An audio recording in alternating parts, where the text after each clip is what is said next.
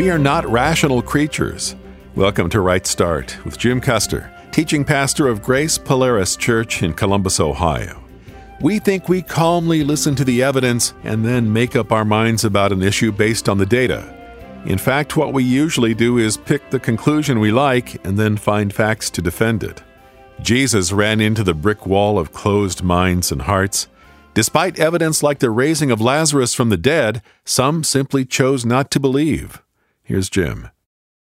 I trust you brought your copy of God's Word with you this morning. Open your Bible then, please, to the Gospel of John, chapter 12. The Gospel of John, chapter 12. If you have any other translation than the New King James, it may be confusing. So we have put the text on the screens for you, the text that I'll be reading from the New King James translation. We have been studying the life and the teachings of Jesus Christ.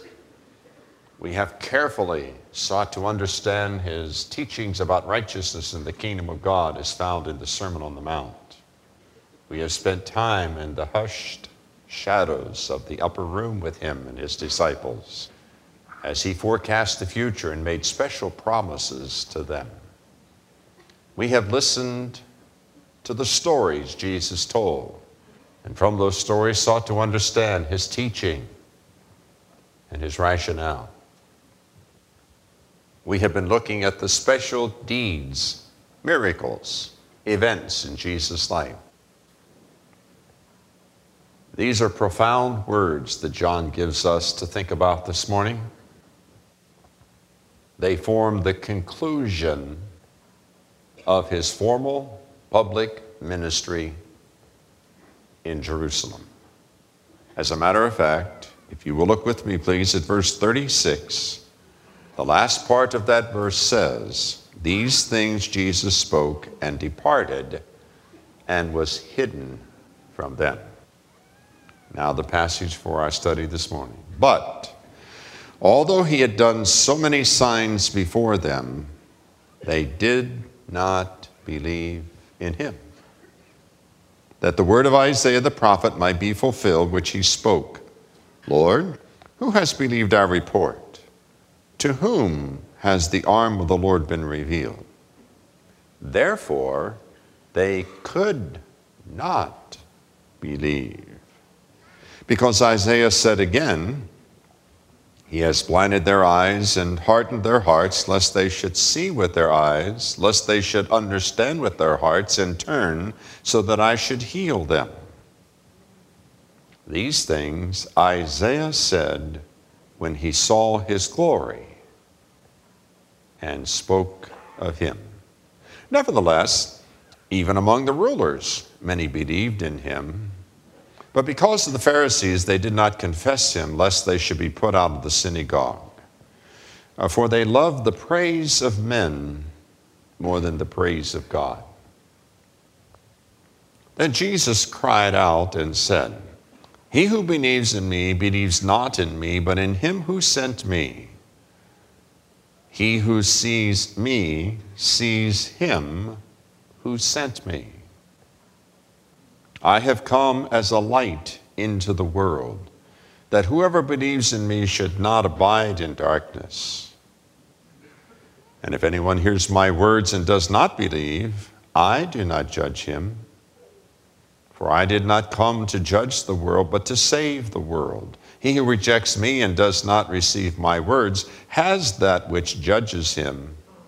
The word that I have spoken will judge him in the last day. For I have not spoke of my own authority, but the Father who sent me gave me a command that what I should say and what I should speak. And I know that his commandment is everlasting life. Therefore, whatever I speak, just as the Father has told me, so I speak." Again, the Lord Jesus reminds his audience there and here this morning that he came into the world on a mission of salvation, and that the mystery of who he is is bound up in his sameness, his oneness with God the Father. What an incredible event when God became flesh. The story of the birth and ministry of Jesus Christ is a fascinating one. It began with a conception in a virgin womb. It concluded in the agonies of crucifixion on a cross. It began with angels. It ended with agony. It began with Gentile messengers, magi from the east who came, seeing the star, to worship and express their honor to the newborn king. It ended with wise men from the west coming to Jerusalem with the request, "Sir, we would like to see Jesus." John has sought to capture for us in this gospel his experience of 7 signs that Jesus performed. 7 distinct and unique miracles that he performed, which persuaded John that Jesus was God. That's the essence of the gospel. When we come to the 13th chapter, Jesus takes his disciples behind the scenes to the upper room. And for the rest of John's gospel, all the way over to Acts chapter 2, Jesus is absent from the public place. He's no longer speaking to the multitudes. He's no longer presenting evidences to the crowds. He has withdrawn from them in order to focus his attention upon the disciples. You remember that the 12+ times that Jesus appeared to people after his resurrection were all appearances to believers, given as a gift to convince those who believed in him that the resurrection was real. When you come to this portion of Scripture in John chapter 12, it forms the literary watershed of Jesus' public ministry. And John tells us, although he had done so many miracles before them, twice he had publicly cleansed the temple of those things that defiled it. He had just hours before ridden over the crest of the Mount of Olives, down through the Kidron Valley, and up into the temple area, riding upon a colt, a clear sign that fulfilled a significant promise of how Messiah would present himself as king to the Jewish people. He had healed a man who had been lying helpless by the pools of Bethesda. That's in the shadows of the temple itself. And healing that man on the Sabbath had caused such controversy that Jesus had been officially rejected by the nation of Israel's leaders. He had touched a man, made him see. Such a stir was caused by that the man and his parents were excommunicated from Judaism because they would not disclaim the miracle that Jesus did. Why, just several days ago, Jesus had called Lazarus back from the grave. The power of that testimony to the claim of Jesus Christ that he is God was so overwhelming that the same official body of leaders who had decided that Jesus had to be killed discussed killing Lazarus as well, because his resurrection at the command of Jesus was such overwhelming proof that many people were following Jesus.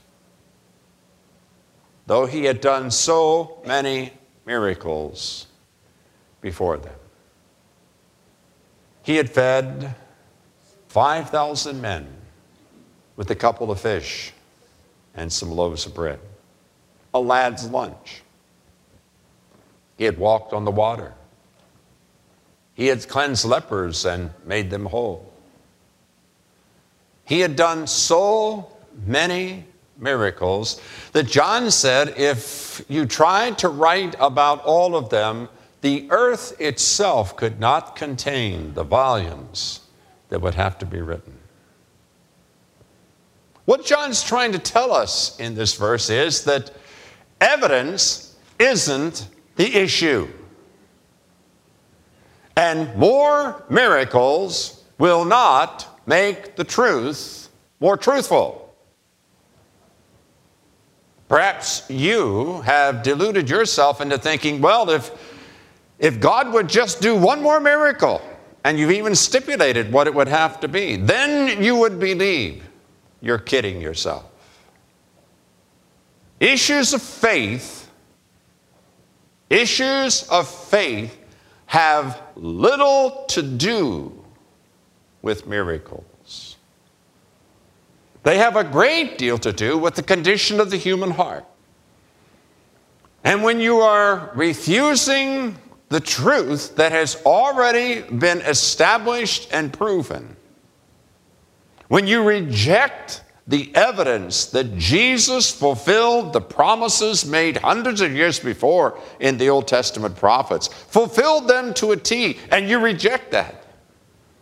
And when you reject the evidence of the many, many miracles he did, which are written for us by eyewitnesses whose lives were transformed by the power of what they saw and heard. When you reject that, when you refuse to believe, more evidence won't persuade you differently. As a matter of fact, you do just the opposite. You begin to look for reasons and rationales and excuses to justify your rejection of the obvious truth. And that's exactly what happened here. Though he had done so many miracles before them, yet they did not believe. That's an act of the will. That's a human choice that says, I will not accept the evidences. I will not believe the truth. I refuse to yield to Jesus Christ. Then John says, therefore they could not believe. Now that's a different issue. When you see the truth and you refuse it, when you're presented with the evidences and you discount it, something happens inside of you. You become harder. The voice of God and the voice of conscience become quieter. And you settle into a routine where your mind and your heart is no longer illuminated and responsive to truth, but rather it digs in its heels and rejects the truth, and more truth will not help you. You're in a state of judicial wrath by God. That's what John's telling us. That generation of people who saw the miracles, heard the words, saw Jesus Christ personally, and rejected him, they had come to the place where they could not believe. The power to choose had been stolen from them by their own rejection. It's nice to feel you're in control. I meet people all the time who consider themselves absolutely in control of their future. And their attitude is, when it becomes necessary, and if it becomes necessary, then I'll believe the truth and commit my life to Jesus Christ. No, you won't. You will not make a fool of God. In your act of rejecting the truth, you set yourself in opposition to God, and God's response to that is, according to Romans chapter 1, he gives you over to a new level of hardness.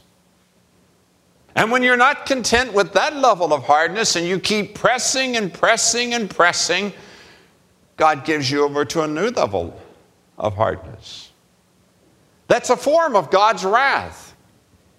And as you persist in your willful disobedience and unbelief, God yields, he yields, he yields, and your heart and mind become more and more disoriented and hardened in sin and rebellion to the place where you're no longer sensitive to the call of God or to issues of truth. This is not a surprise. John tells us that Isaiah had seen as a prophet and had written in his book about this response that Jesus' public ministry would receive. Lord, who hath heard our report? To whom has the arm of the Lord or the strength of the Lord been revealed? Why, to that generation who lived in Jesus' day. They had seen these miracles. They had heard him speak. They had handled the evidences for themselves. What was their response? They would not believe. They would not accept. They would not move to the light. They would not humble themselves and accept the truth. So what happened? Their hearts were hardened. Their eyes were blinded. And that fulfilled the prophecy that God spoke to the prophet Isaiah in chapter 6, when Isaiah saw the Lord Jesus Christ high and lifted up. The seraphim were chanting, Holy, holy, holy, Lord God Almighty. The whole earth is full of his glory. What Isaiah saw is that Jesus Christ would become the suffering sacrifice for our sins, so that we, through faith alone, could receive God's full pardon and forgiveness and become transformed to become children of God. Isaiah also saw that the one who suffered upon the cross would not be toyed, would not be played with, would not be manipulated and managed by your unbelief. Your very unbelief fulfills the prophecy of God itself. You have brought upon yourself blackness, darkness, destruction, judgment of God.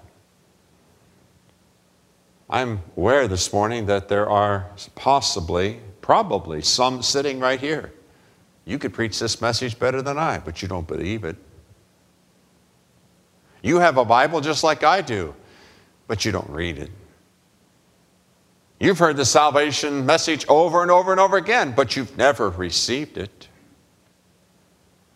And you're farther from God this morning. You're more settled in paths of unrighteousness and habits of unconscionable sin than you were the first time you heard the gospel. More light won't help you. You've committed yourself to blindness. More information won't help. Your understanding is blocked. That's what sin does. Sin destroys the processes by which truth is received and understood. And while we think we are holding God at bay, while we think that our refusal of the gospel is our American right and we can do it, thank you, and we're entitled to do it as we please, what we fail to realize is that when we do that, we place ourselves in the hardening process of sin. And God in His grace and mercy will release you, but you won't come back. And you can come to that place in your life like this generation did, where you're swimming in evidences, where the truth is all around you, but you cannot see it. You cannot appreciate it. And you will not respond to it. Now, in contrast to those who would not believe and could not believe, there's a third group that John notes, and these are people, even leaders of Judaism, who did believe in the Lord Jesus Christ. Nevertheless, John says, there were some among them who believed, but their faith was defective. They loved the praise of men more than the praise of God. They were more concerned about their status, their reputation, than they were about truth and their willingness to take a stand publicly and commit themselves to life-changing habits that would make them different than their neighbors. That's defective faith. Were they born again? Were they saved? There are many passages of Scripture which would indicate that these folks who believed things that were true about Jesus, but they themselves were not saved. Did you ever wonder why 3,000 people responded to the truth at Pentecost? Did you ever wonder why in a few days that number had swelled to 5,000 men? Did you ever wonder why in a matter of weeks that number had swelled to thousands of believers in Jerusalem? Much of that was because these folks with defective faith finally made a public commitment, a bold declaration of their faith in Jesus Christ. They were filled with the Holy Spirit of God, and their lives were transformed from being truth affirmers to truth behaviors through the power of the Spirit of God. Those crying for more evidence from God are usually the ones who deny the mountain of evidence right in front of them. Jesus said in a story, if they do not listen to Moses and the prophets, they will not be persuaded even if someone rises from the dead. And that turned out to be literally true. Jim's sermon is called Evidence Isn't Enough. You can have the message on CD for a gift of $7 or more. It's the final sermon in our series Special Works Jesus Did. That makes up an album of 13 CDs, which will come to you for an offering of $45 or more. Stand by for ordering details. God gave them over would be a fitting epitaph for Western culture. As the slope seems to get steeper and more slippery, you could help keep this channel of God's Word open. Would you consider praying for us and sending a financial gift if possible? Thanks to everyone doing the work of the ministry with us. Please mail us at Right Start, P.O. Box 437, Worthington, Ohio, 43085 USA, or call us at 1-800-984-2313. That's 800-984-2313. And find us on the internet at rightstartradio.org. There you can play Right Start radio programs from today's show on back into the past, or listen to complete sermons without the broadcast edits. You'll find a link to the podcast on iTunes. You can give securely, email us, and more, all at rightstartradio.org. Thanks for listening. I'm Dan Pope. As we've read in John 12, Jesus didn't keep beating his head on the brick wall of unbelief. He changed his tactics. Have a great weekend, and we'll see where Jim is headed with this on Monday's Right Start.